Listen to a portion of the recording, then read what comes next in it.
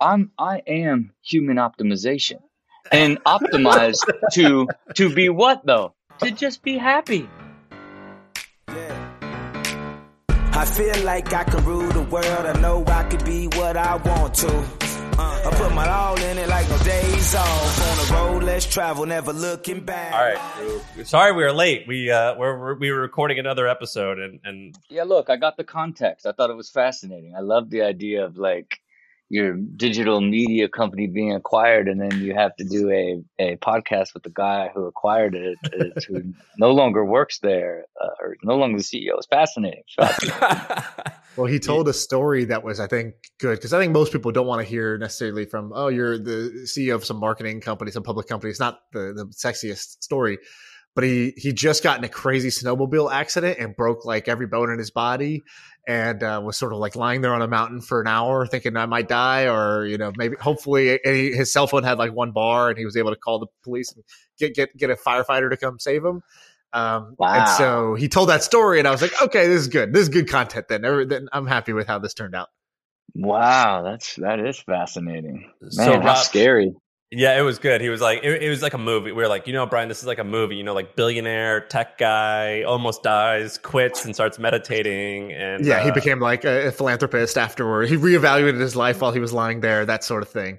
All right, Sam, you want to do a quick intro? No, you do it. You do it. I've enjoyed you doing it lately.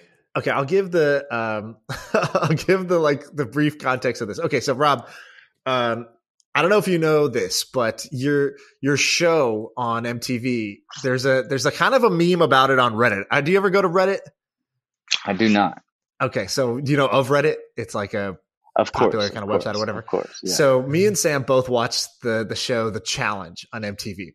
And and The Challenge has been around for like 15 years. It's kind of like our I'm not even a guilty pleasure, frankly. I'm not guilty about it. I feel great about it. It's a great show. This is great. This is great. And so me and Sam both watched The Challenge, and we're probably the only kind of like tech investor dudes. Bro, it's because my wife watches it. And Sam hides behind his wife. I love it. I'm not afraid to say it. I came out the closet and said I love The Challenge. So on Reddit, there's this big subreddit about The Challenge. And the running joke is that MTV plays 23 hours of ridiculousness and then 1 hour of The Challenge on Wednesdays. And so because your show is always on TV. I don't know if you know this, but it's kind of like constantly on MTV.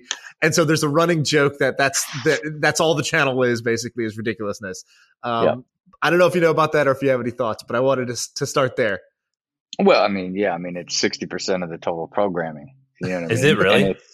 And it's fascinating because it's like, as I have evolved the program and my relationship with the network and ultimately sort of the business that I have with the network, it evolved into creating more content and airing more shows. And so they began to air more shows and the ratings went up higher and higher.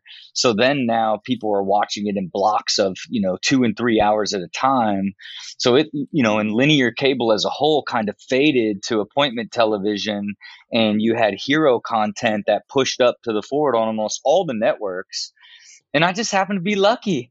You know what I mean? Of like finding that sort of resurgence. But I was also, because I control and own the production, I have negotiated on the unit economics of the show and what the network needed as the cable advertising world was evolving. So I was able to control it at a higher level than traditional talent, which took me from getting 30 episode orders to 168 episode orders, which then eventually became 500 episode orders, right? It's an unusual. And were you always plugged into that? Like I know with, for example, athletes like Floyd Mayweather, right? Starts off as a boxer, but then the promotion, the production company basically takes all the economics and he's out here, the talent, the one that's drawing in all the viewers, but didn't own that piece. And then over time, now he owns it all because he kind of like got screwed for a few years or sort of wisened up and said, oh, I need to own more of this stack in order for me to like benefit in the way that for the value I'm bringing.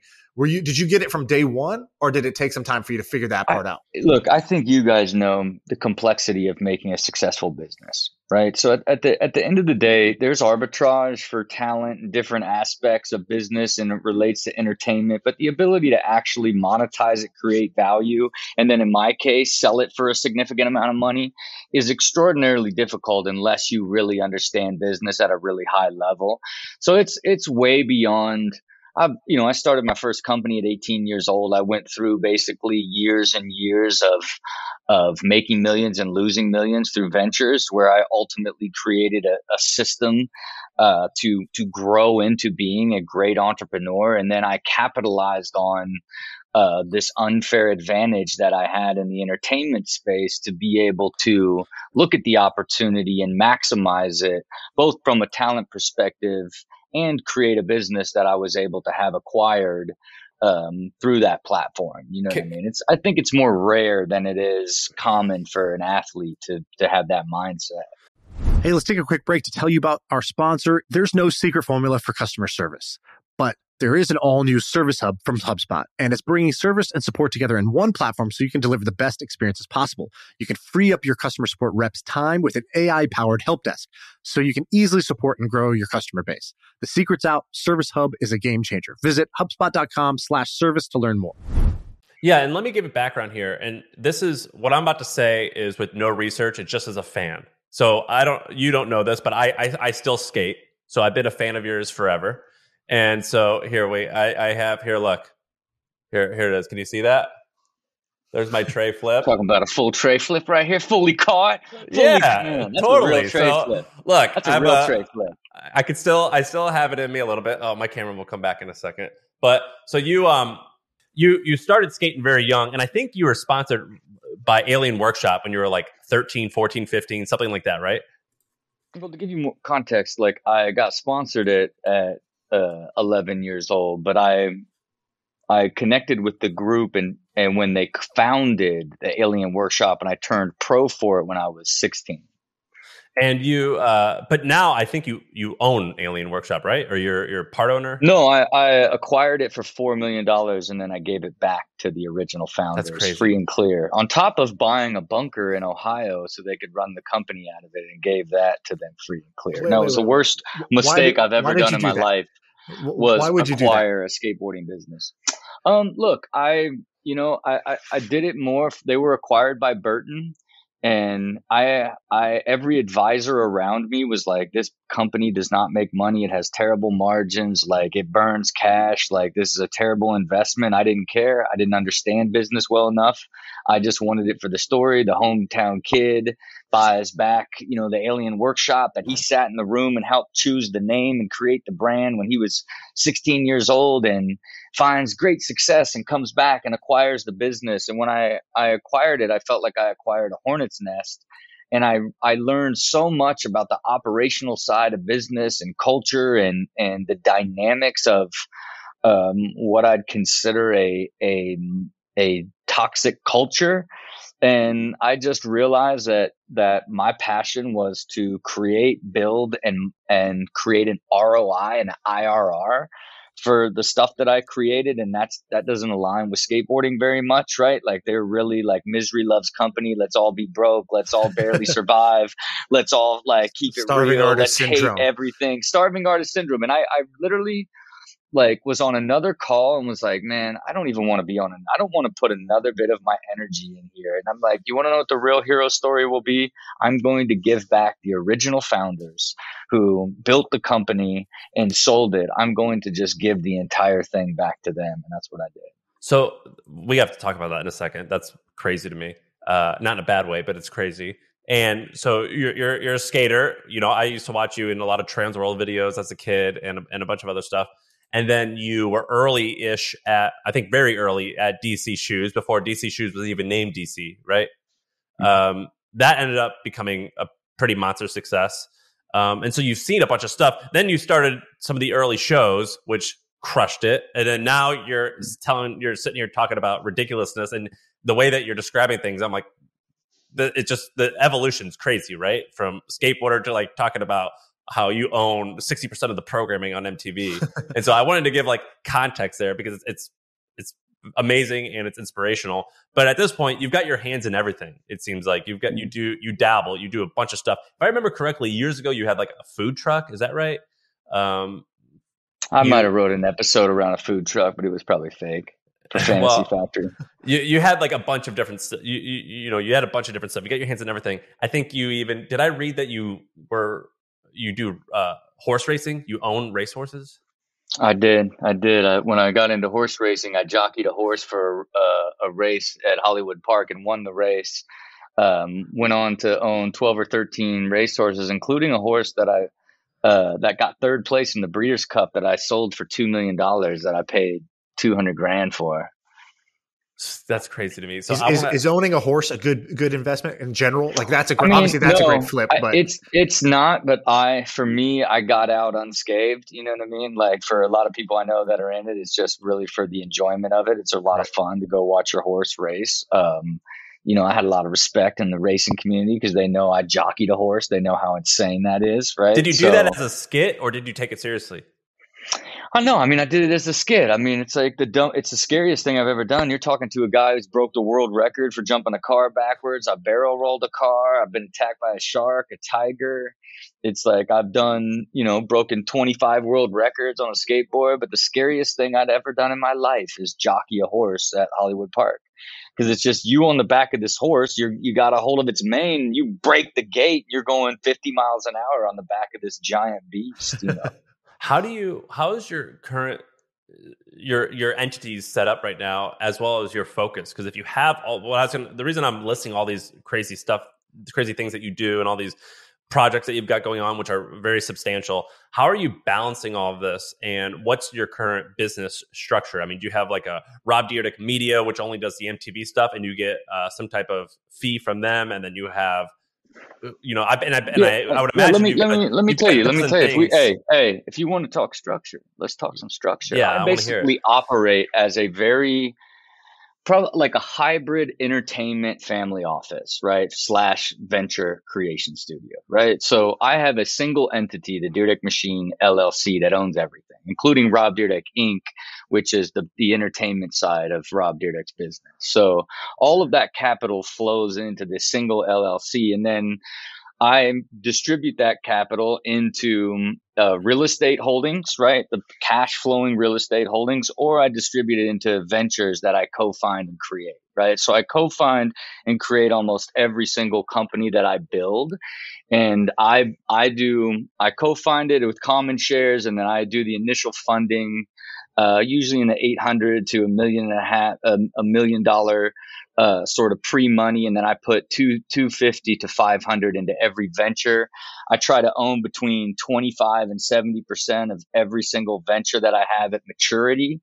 I have built 17 companies, sold 6 and netted 450 million since I launched the company in 2016. One of those is the production company, but all of these entities sit under the umbrella of the venture side of the Dyrdek Machine business, including Rob Dyrdek, the television business. So my production company that was acquired, my earnout goes into the LLC that I own 100% of, right? And then my talent money lives in that same thing. Then I pay myself a salary that goes through that, and then I invest all of that in basically non-correlated cash flowing real estate investments, whether that's manufactured housing, multifamily units, storage units. Like I've been investing in a lot of RV parks lately. Dude, this is music to my ears. Yeah, it's very sophisticated, hybrid family office that I built for myself right now. And keep in mind, every venture that I create has a time structure. We call it the unified theory. At the very beginning, we lay out the entire capital path and growth path and when we want to sell it and how much we want to sell it for. And that's our target. Everything is built to sell from the very beginning, whether that's Pig Out chips and Outstanding Foods or Mind Right bars or Luso comfort wear or any of the builds that I've done over the last 5 years. But all of it is connected to this idea of the capital that you've earned, the tax efficiencies on how you earn it, and then ultimately the IRR on every dollar wherever it goes inside the system. And what do? then you keep your expenses within the range of your dividends that come from your real estate. So you basically play the entire game for free. And then as you scale and have big exits and big liquidity events, you just pump more money into the overall system and you basically live this extraordinary free life. Now, to that point, I do all of this with 30% of my time. Right? Because I've mastered time, energy, and capacity, right? So I live this extraordinarily balanced life by design where I only dedicate 30% of my time to podcasts and my shooting television and building my businesses. I spend 30% sleeping, 10% on my health, never compromise it, and then 30% with my family. Hey, let's take a quick break to tell you about our sponsor. It is a podcast that we want you to check out. It's called D2C Pod. It's hosted by Ramon Barrios and Blaine Bolus. It is brought to you by the HubSpot Podcast Network, the audio destination for business professionals. And this is a podcast about all things direct to consumer, D2C. It's e-commerce stores. It's how you optimize your brand. And they're talking with founders, marketers, and the platform creators about all kinds of things that you need to know for D2C. You know, website conversion, paid ads, Facebook ads, consumer trends, email marketing. If you want to know the stories behind your favorite brands, this podcast is for you. They did an episode recently about scaling creator growth and influencer incentives that I thought was pretty cool. So check it out. Listen to D2C Pod wherever you get your podcasts. You know, how much is 30% for you? Like how many hours are you looking at? 30% of a 40-hour work week or 30% of your waking? He's saying of my entire life, all hours. So right? 8 hours, basically, right? No, all life. Of the 24 hours in a day, I sleep 30%, so 7 hours, right? Yeah. Like I work 7 hours, I'm with my family 7 hours, and I spend 3 hours on my health on average, right? When you look at the overall balance. And then I could show you this because I track it every day and it pumps all of it into this beautiful dashboard. Because what I've done over time, because to give you an idea, I shot 250 episodes of television this year. It's exactly 4% of my total time. That's how highly optimized it's become, right? Because you basically have a certain level of human capacity. And in order to scale it, you either hire or automate it. So I live this deeply automated life that hires people in to add capacity. And at the end of the day, I just live super balanced and happy. That's it. So give us an example. What software are you using to track all that time? Yeah. That dashboard. I had a programmer write me a script that goes inside Google. The Google Calendar. It's an app on your phone, or it's just on like a spreadsheet, basically? It's inside Google Calendar, and then it populates a Google spreadsheet, right? And then the beauty of it is qualitative data and quantitative data is what I live my life off of, right? So every day for the last 5 years, I wrote down how I feel about my life, work, and health, 0 to 10. And so I could show you by the qualitative numbers how I'm living a higher quality and happier life. And the result of that is based off the optimization that I've done on my quantitative stuff. My quantitative stuff is, did I get up before 5? Did I brain train? Did I get in the gym? Did I meditate? Did I have a clean diet? Did I not drink? I could show you by my quantitative numbers that I have done all of those almost every single day of this entire year, about 87% of those quantitative things that have just driven those qualitative numbers, how I feel about my life, my work, and my health higher and higher. So by the numbers, I could tell you what a high quality life that I'm living compared to just 5 years ago. You know, you're saying so many amazing things. I gotta dive into each one. All right. So you just said something. Did I brain train? What's that mean? I use the Luminosity app, right? Like where it's just adding flexibility and just letting your mind do all of these things that are different than just getting in and reading your emails and, you know, just going through your rhythm is really what I do that for. And you wake up at 5. What's the morning routine like? Sounds like you're pretty. Yeah, look, I'll get up. I have to get up before 5, but depending on what time I go to bed, I'll get up at 4 or 4:30 too, right? And then to me, I always have that coffee pre-made so I can get up and get cooking. And then I track all my numbers from the previous day, fill in all my time if I missed any time to make sure that all my data is there. On your phone or on your computer? On the computer, right? And then I try to just like organize and knock out sort of my more executional work before the kids get up and all that. Then at 6 o'clock, I brain train. 6:30, I meditate. When I jump out of meditation, actually at 5:15, I bring my wife a coffee and I send her an email of every single thing that I'm doing that day, what it means to me, and with a love quote on top, right? Again, this is, what do you mean what it means to me? Like each thing you're doing? Just like, like why you're doing it. Yeah, in my one of the pulls of our relationship was like, I do so much stuff that I'd just be talking to someone, it'd be the first time she ever heard of it. Right. And so she would just like, I would do so much stuff in a day, she just would feel disconnected. So I just started giving her an email every day of like what I'm doing, what it means, with a nice love quote, right? And that then settled down the energy of feeling disconnected from everything that I'm doing. Bring her a coffee at 5:15. God bless her. She started doing 5:30 calls for her business, which means she's going to be tired earlier. That means we can go to bed by 9:30, right? Which is another sort of blessing. And this is happening in LA, right? Yeah.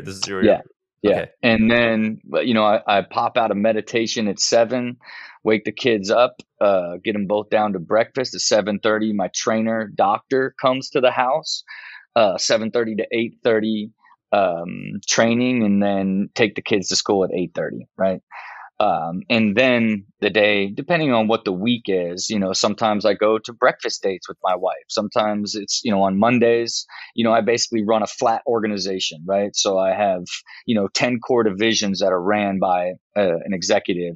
And I just spend Monday fully organizing from when I get up 4 o'clock, into my chief of staff for an hour, into my president and COO for an hour, and then half hours for every single person that runs that division, so that we can just be highly organized and then plan the rest of the week, which of course is inside Thursday night date nights and Friday night sushi night with my wife and picking my kids up and all of, I design balance, and then I only work within the structure of balance. And then depending on how I feel, depending on how my wife feels, then I'll even adjust that to lean into making sure that my family is feeling priority above business always. You're like people make fun of Silicon Valley people because they're like here's my calendar, I've got to adjust it like this and this. But I'm sitting here looking at you. I think it looks like you're wearing a black blazer with a black sweater, and you got these slick AirPods in. You are more Silicon Valley techie in tune with this than like the stereotypes of it, and I love it. I think this is awesome. Yeah, I mean, look, I am human optimization.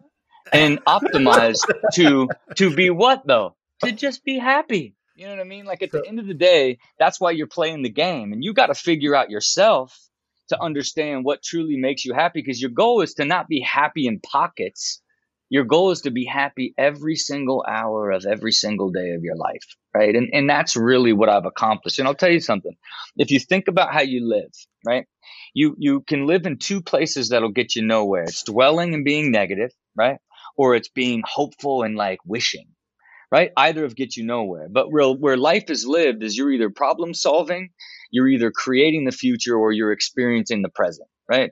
And the truth is, whatever you're experiencing the present is based off of the decisions you've made in the past. And it's your choice to create whatever your reality is that you're going to eventually experience, or God forbid something hits you, rather than dwelling on it or hoping it didn't happen. If you problem solve and handle it, you can basically live a life with no negative thoughts if you learn to live in a state of either experiencing, creating, or problem solving in your entire life, right? But it's on you to understand what that is to be able to live in that state. I'm flabbergasted, Sean. So, Rob is shocked me. Here's what I'm wondering. And we share a lot of philosophies, by the way. The things you're saying, there's a lot of philosophies I live by, Sam lives by as well. But I'm wondering this. In my life, because I live by a similar philosophy, I've encountered a bunch of people. And what I found, maybe I'm wrong here with you, but what I found is there's kind of two groups. There's the group of people who kind of were this way from day one. They were sort of like optimizers from day one. They really cared about, they sort of recognized the importance of time early on. They recognized the importance of their mood and how they're feeling early on. And they said, cool, I'm going to design systems to make this work for me by default. So I'm not swinging from highs to lows. I'm not pissing away time. I'm actually taking advantage of it. So some people get it early. I don't know if that's nature or nurture, but they were this way from day one. And then there's other people who sort of live life in the exact opposite way for a while. And then it comes sort of screeching to a halt and they say, I got to make a change. I got to get some order and some organization. I got to actually take control of this and not just have it be so loosey goosey. And I'm looking at you and I'm thinking, is he skater early? How does the skater guy become human optimization embodied the way you are? Were you always this way, or was this, I lived a certain way and then I had a realization in a moment where I decided to kind of shift my path so that I could design my life a little bit differently? Yeah, I was not this way. You're talking to a guy getting attacked by sharks, who's starting company after company, breaking world records, jumping cars, doing cartoons, television shows, doing all these things, as you related to in the beginning. Like you were pulling into, I would say you were pulling energy from like who I used to be and what you know me as, right? Just as a And fan. like, yeah, right. So the way that you were viewing was in fact really how I was kind of living, where I was I always refer to myself as going in so many directions that at once I was like pulled tight. And so what happens? You swing from side to side in order for there to be some sort of give in whatever you were ultimately doing. And for me, I had built my league, my professional skateboarding league, and took it to market to raise capital. And these groups were like, "Oh, we want a piece of everything that you do. Look at all that you do." They offered me a 360 deal. I thought, this is it. I've just done this whole thing by the seat of my pants, and like finally, like these people are going to recognize me and turn me into the billionaire I'm meant to be. And when they did the diligence on how I ran my finances, how I ran my life, all aspects of it, they were like, you're not even investable. You're just like, you spend all the money that you have, like you're not creating any value, like all this stuff. And it was this deep awakening of like, you're not who you think you are. Like you've attached yourself, this identity that you've created for yourself is actually false. And the success that you've had by being so driven and so ambitious, like as despite all these other things you're doing that are failing, you're making up for it by other things working. Like you aren't actually what you think you are. And I went on this journey to begin the discovery of like, how can I begin to put a system around myself to become, first it was like, how do I learn business? I don't know business. And I hired a consultant to teach me how to build a company beginning to end.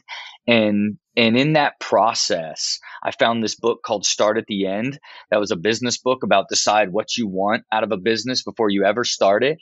And then it was like this sort of like insane sort of moment that where I was like, man, like I need to start treating my life like that. What life do I want? And how long ago was this?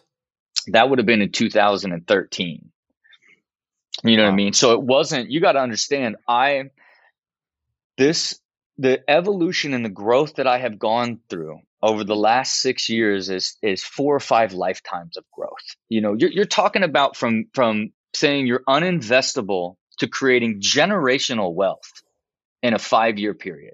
Okay. More and now transitioning beyond, self-preservation to generational preservation. What is my 500-year plan? How am I going to affect Dyrdek's for the next 500 years?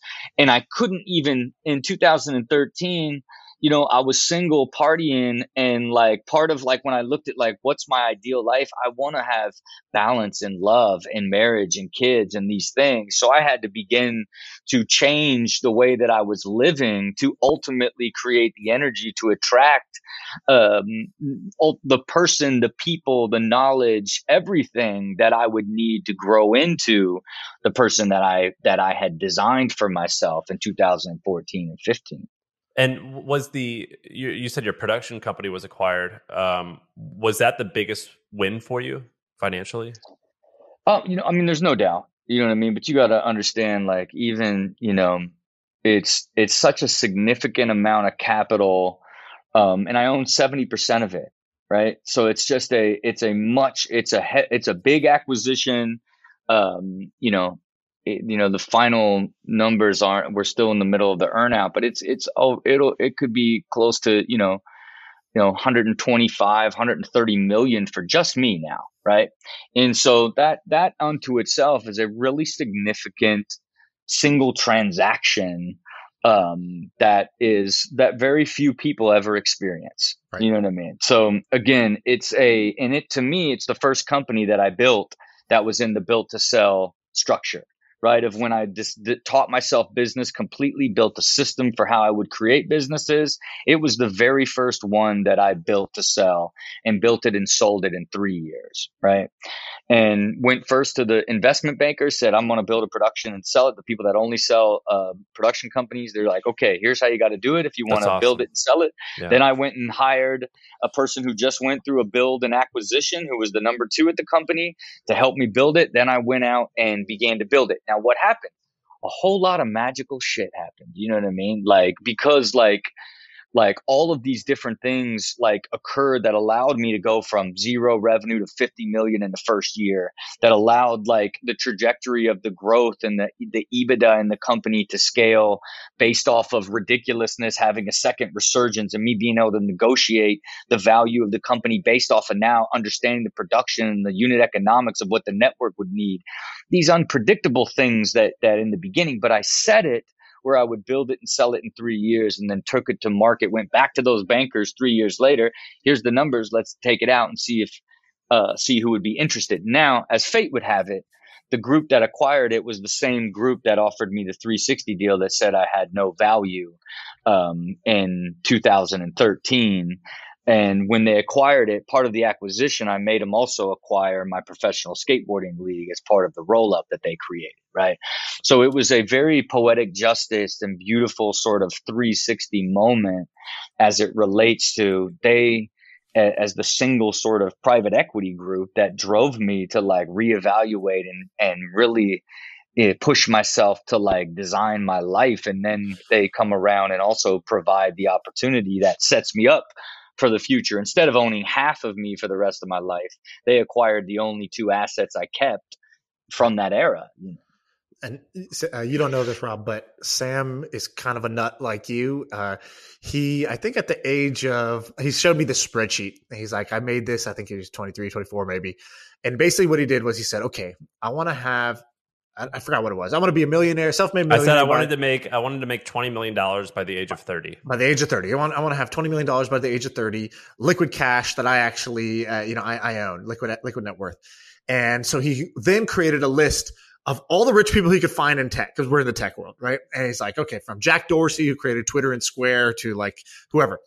And he mapped out how many years did it take them to make their first nut of $1 million, and then how long before they got their big win. He's like, okay, the median time is 7 years. The average person is getting this. I need to be on this trajectory at this, and so he's like mapping it all out. Well, so I was like, I need my business to be at this revenue with this EBITDA inside 4 years, because that means the growth rate is this. And then if I own this percentage, that means I'm going to make this after tax, so long as I'm in this state. Yeah, everything. And then when Sam did you do it? Yeah, he did it. He pulled it off. He just sold his 31. I sold the company when I was 31. A year late. Yeah, good for you, man. And and you want to know why you did it? Because you started at the end, and then it wasn't about how the path actually went. You could have never predicted. You're like, whoa, I would have never expected it to be in this one, whatever it may be. But your mentality was there on what it is. And you're very young, because you got to think the way I'm talking. I didn't do this till I was 40, 10 years from now for you guys. You know what I'm saying? But go ahead. Sorry, I didn't mean to cut you off. I just wanted to know the payout. No, you had a point for me on that, or no? I just jammed you. Yeah. No, you're good. The other things I was going to say is that we, one of the first messages Sam ever sent me, I met the guy, kind of in passing. And then, 2 days later on Facebook, he's like, so how much do you pay yourself out of your company? And he started talking money in a way that most people don't. Most people are very afraid to talk money. And I thought, at first I was taken aback. I was like, who the hell is this guy? And then I was like, actually, it's pretty powerful if I could have some friends like this where we could openly share, what are we making? How, what did we sell for? What are we investing it in? Share what are we spending? And is spending that much money each month actually making you happy? Yeah, that sort of thing. And so we, Look, this is amazing. Yeah, go ahead. And so we got to know each other that way, created a friend group that way. Do you have a set of peers like that in your world where you kind of learned the game together? You came up together? No, but let me tell you who I do have as a peer group that I think you'll find fascinating. Have you ever heard of Tiger 21? Yes. Yes, we've broke down that business a ton. I actually think that you can build a new Tiger 21 because it's pretty old school. It's like all old rich guys, right? So let Like me it's tell not you very what my young. Tiger. Yo, so I'll tell you what my Tiger 21 experience is, right? So, to me, it's not about the business model of Tiger 21. It is about the peer group of Yeah. Tiger 21.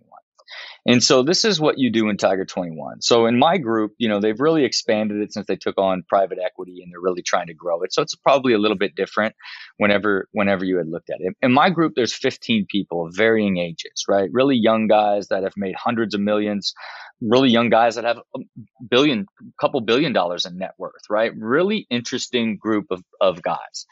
Now, this is what you do in Tiger 21. Each month, one person has to show all of their assets, and it's called portfolio defense, right? So each person has to lay out, this is every single thing that I'm doing. So what are we doing as a group? Not only do we understand each other's philosophies, what they're spending, their life philosophies, all these things, but seeing how they manage their wealth, not making money, but managing wealth, right? All of the latest things through their own advisors that we share and all this stuff. But at the core of it, you're the realest of the real, because you have to be very real in order to open up and show everybody what you actually have. And to me, when I first heard about it, I'm like, oh my God, this is the group for me.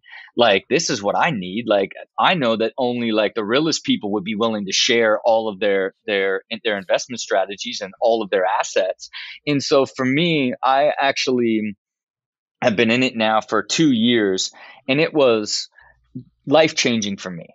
Right? Because part of that very first portfolio defense, it was what was your 100-year plan? And it was in an instant, I shifted from self-preservation to generational preservation, right? But of course, I had created enough wealth to be in that mindset to that point, right?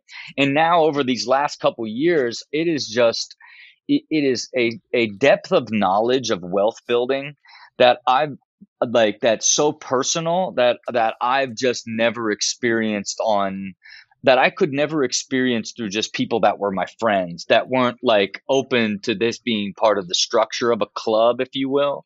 So, look, I would even say for you guys to even consider it, you know what I mean? Just because it is an extraordinarily eye-opening, and you just learn and learn and learn. Because at the end of the day, you grow like this, right?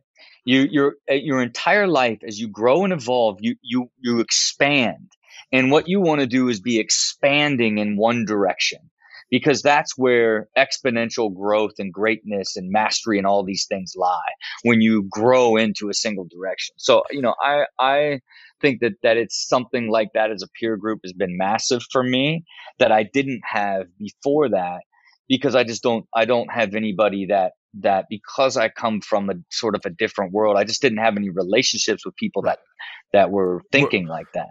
Were you doing, I know that you've been famous for forever, it seems, and you've always been doing cool shit, but you mentioned earlier that when you were going through due diligence that the buyers were like, dude, you're spending too much money, or you're buying things incorrectly, and you're not, you're mixing personal and work, maybe, I don't know. But were you making a significant income leading up to your big exit?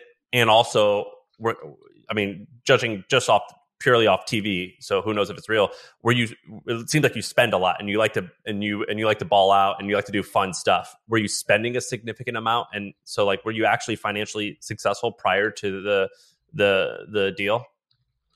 And you're saying when they offered me the 360 deal? When they went in, you sold your production company recently, although that's still kind of mid, it's not entirely done, right? But prior to where you said you read the book in 2013 or whenever it was, were you actually doing well, or was it you're still getting by, but you're making dents but not crushing? I was making a significant amount of income, right? The problem was I was spending so much and not managing it properly, not looking at what I was doing. I would I put $2 million, $4 million cash to buy the distribution company. I put $2 million into building the first ever Street Dreams skateboard movie. I put $2 million into building my league. I was just making millions and investing in building any which way but loose, on top of having, a $5 million a year overhead and bodies in running the Fantasy Factory, and then all the people that were underneath me as part of the management team. So Fantasy Factory costs $5 million a year to maintain and run. No, like having the building itself was like $750, right? And now you put all the bodies in there. You know what I'm saying? I had president, COO, like full-time, like general counsel, like CEOs. Like I had a 30-person team. I was like running like an agency almost, the way that it was built in that era. You know what I mean? But were you making any profit at all, or was it break even and you're just spending it as you're going? I was breaking even because I was making profit and paying taxes, but after taxes I wasn't saving any money. I kept reinvesting in new projects and bigger ideas, because I thought that's how you do it. You know what I mean? You just keep taking shots. Back then I used to say, like, our money's fearless. Scared money doesn't make money.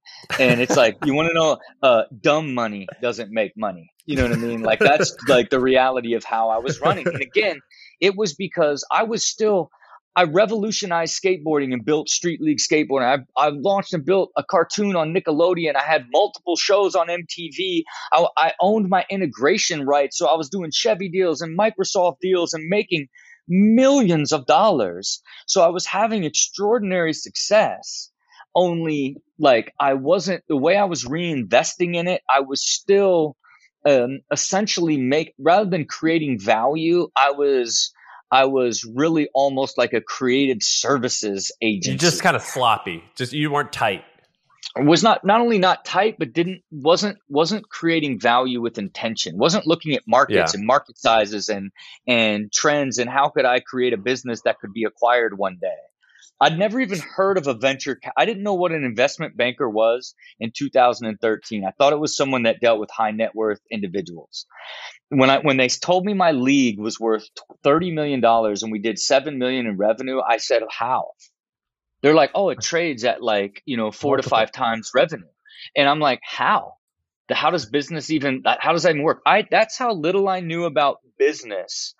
In 2013, when the 360 deal was offered to me, I knew nothing of the capital markets, capital staging, private equity, venture. Didn't know anything. It was the first time I'd ever even heard about it. And compared to who I am today and how I look at creating value and managing capital staging and treating myself like a family office, not that many years later, it's an exponential amount of like unprecedented growth. You know what I mean? That almost doesn't even seem real.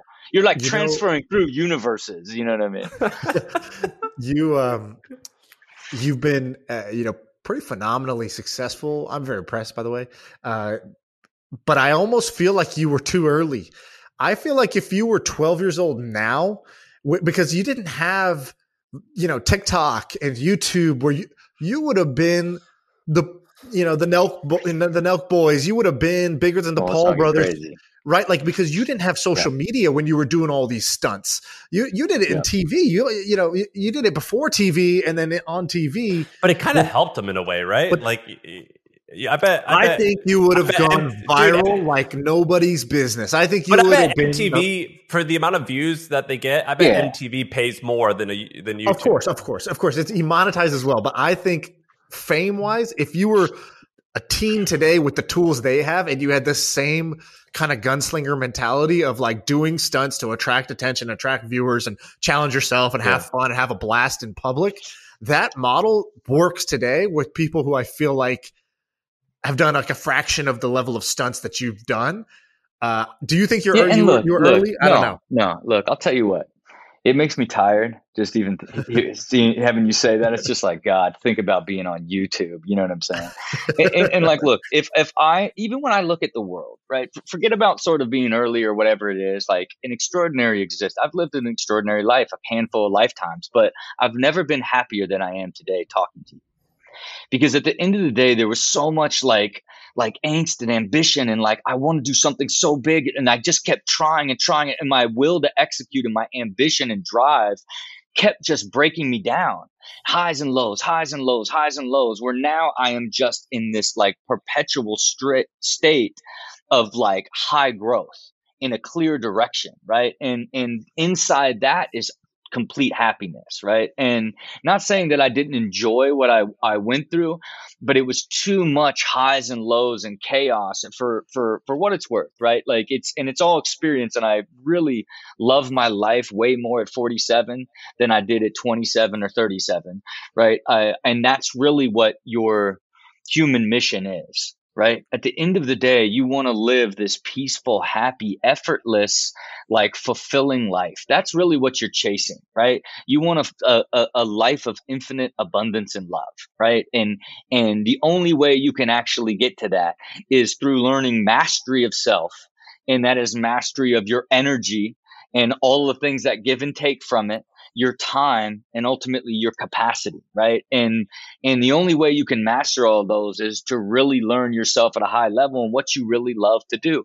And the difference is back then I had to do so many things that I didn't enjoy to feed that beast, right? And continue to find the next thing and constantly struggling with like, I got to do another show and it's got to be bigger. You know, it's like that sort of thing where now everything's so much more controlled and done with purpose inside balance that you just enjoy every moment of the process, right? But yeah, could I have done that on YouTube? No, because I also had, an $800,000 budget that allowed me to like, go and do a deal that could, rent out, Six Flags so that I could flip a car ramp to ramp over the world's biggest skateboard that I designed for a world record episode. That's how much that stunt cost? It was 800. Oh no! Oh, shoot, I don't. That stunt probably cost like altogether, all of those were a few $1,000,000. You know what I mean? That's I crazy. mean, that's like stunt teams and groups and like test cars and like. I mean, I was like, then the day comes and what do you got to do? You got to flip a car. And you want to know what happens on the day that you got to flip a car? You're like, this is the dumbest idea ever. Why am I even here? I have so much going on in my life. Like, why would I even put myself in this position to like flip this car? And then you flip the car and it actually works. And now it's a Super Bowl commercial and it's part of the season premiere of season 5 of Fantasy Factory and this giant Chevy partnership. And you made millions of dollars and now you're a legend and you're going to all this stuff. It was genius and the best idea. But the day of when you got to do it, it's like, it's not even that cool. This is so dumb. You know what I mean? That's basically all of those, all the stunts that I did in that era. It would always be like, this is the worst idea. It's not even funny. And then when it was over, I'd be like, I'm a legend. I'm a legend. Earlier, you said that you track trends now and you start at the end and you work backwards. What trends interest you at the moment? What business opportunities are intriguing to you? If you had a little bit more, like even if you aren't going to do it, but you wish you had more time and it's just kind of on the side and you're like, this interests me. I think someone should pounce on this opportunity. Maybe I will, maybe I won't, but I'm interested. For clarity purposes here now I have a business that builds businesses, right? So okay. I build 5 to 6 businesses a year, right? And although I've kind of like really pushed into all the builds I'm doing at the end of the year here are all in the beauty industry, adaptogenic topicals, water filter system. Saw real opportunity and sort of in the beauty space of like how important like water is and how many chemicals there are and when you shower, but then you go and spend all this money on your hair and makeup and skincare, but you wash yourself in chlorine. So found a real opportunity to develop a real innovative sort of shower purification system and water filter system for beauty.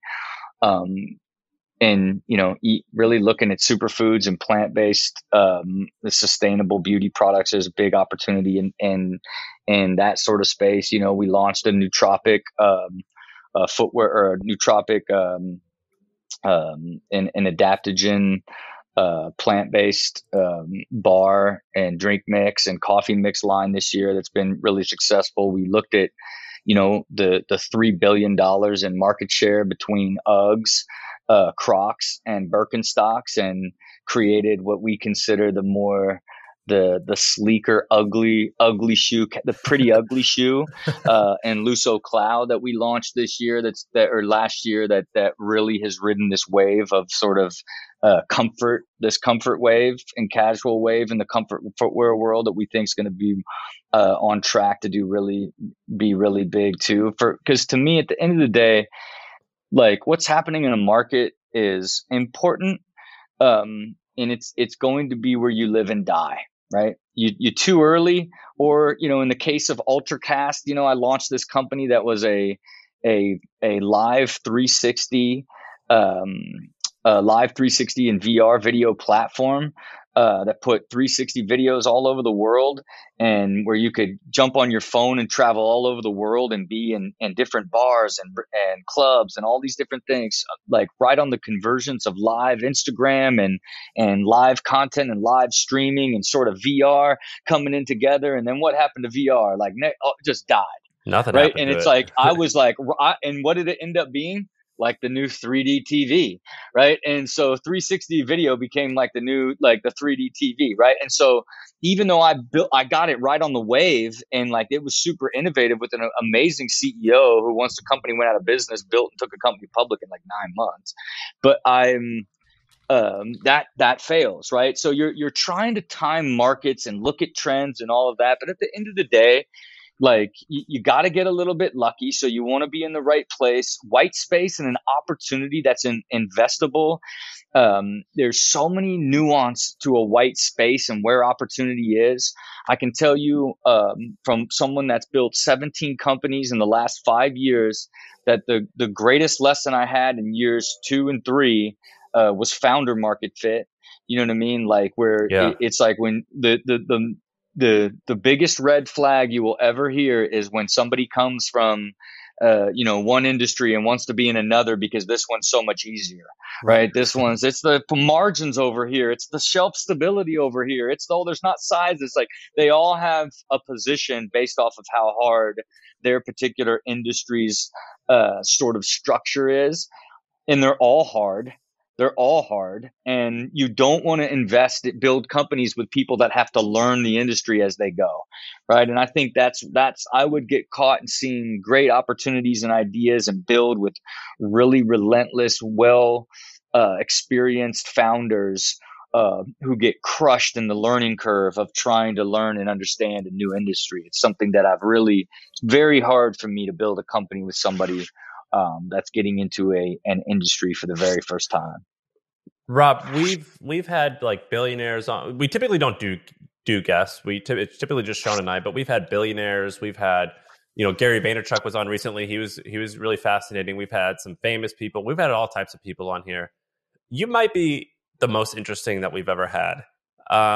You're definitely the most surprising, and hopefully this isn't, you don't take this the wrong way, but I judged you based off of just as a skateboarding fan and what I knew about you on TV. Obviously, I knew you were this slick ass businessman and you always had some cool shit going on, but you are way more dialed in than I ever would have imagined. And you might be one of the most interesting people I've ever spoken to. And I think you're my new hero. This has been amazing.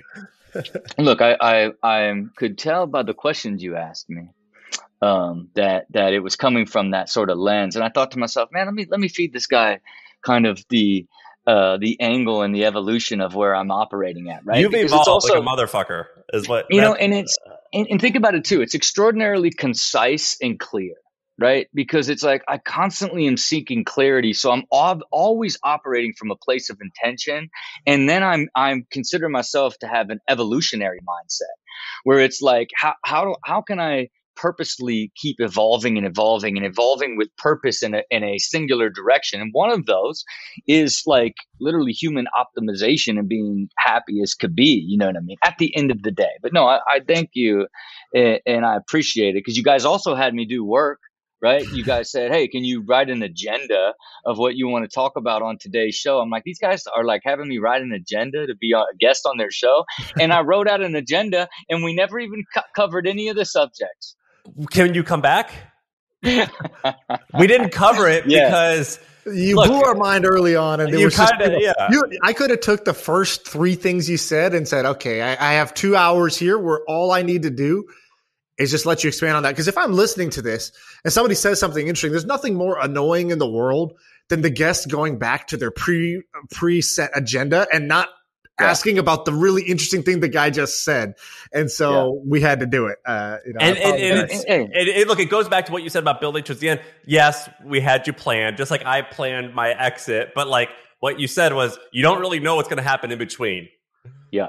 Yeah. And look, even with all this planning and structure, I'm not controlled by that calendar. You know what I'm saying? Like I still allow myself to but the beauty of the system is I could just shut down 3 days and everything continues to move and then picks back right up when I get there.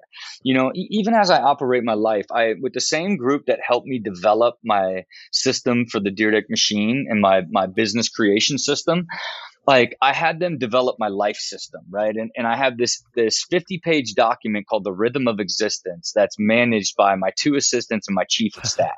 And it's basically the operating system for my entire life, right? And so that allows all aspects, whether it's from my food to my haircuts to like how I deal with birthdays and how I deal with all these different things, is put into this system that's managed that does what?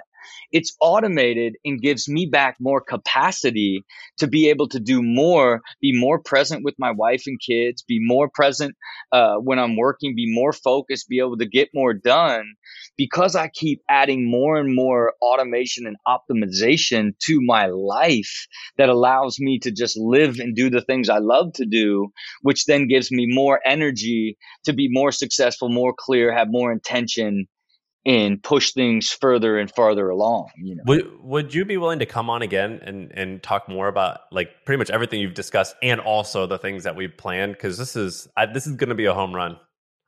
Yeah, look, you know what I'd like to do? I'd probably like to send you all the stuff that I do so you could read it and see it and have okay, here's a life conversation of how Rob lives and runs his life optimization. Then send you all of my business stuff, including my machine method and how I run my businesses through a discovery, diligence, build, scale, launch and scale phase, and my 7 core capabilities of business and brand, product, media, marketing, sales. It sounds like you have a new product coming out. This is the Dyrdek MBA program. No, it's not. It's just so I can build businesses efficiently and consistently. You know what? This morning I told my head of media, I said, look, I think I'm going to come up with a Drake equation for business. And are you guys familiar with the Drake equation? You know, the Drake equation is essentially the probability of intelligent life inside the universe, right? And to me, I do believe that there's an equation that I can put through market, through founder experience, founder age, like all these different things that add up to a probability number on this company that I'm about to create with this person's potential successes. And it's because I've pointed my mastery towards, I want to master curating individuals and ideas and building them into sustainable, profitable, acquirable businesses. And I just get better and better at every single one that I build because that mastery is going in a single direction. So my depth of knowledge in building company is getting so wide, which in turn is doing what? It's making me more intuitive. I can have a 5-minute conversation with a potential founder and fill all their holes, know that they're a more operated minded, like product person, like not a brand person, doesn't understand marketing, doesn't understand media. Oh, it's a financial mind that understands product. Oh, it's a brand mind and product person that doesn't understand operations or marketing or finances for sure. Like you're driving yourself. If you want to save energy, you become extraordinarily intuitive, right? Like that's where your mastery shows itself. So I digress. Where we could do a life show and a business show. You know, I'm into it. They're very similar, dude. This is so good. I'm so thankful that you came on. Thank you so much. We're gonna do this again. Hopefully you'll do it, but we're gonna do it. Yeah. Rob, this has been our pleasure. Thank you so much for coming on. Okay, all the best now. Cool.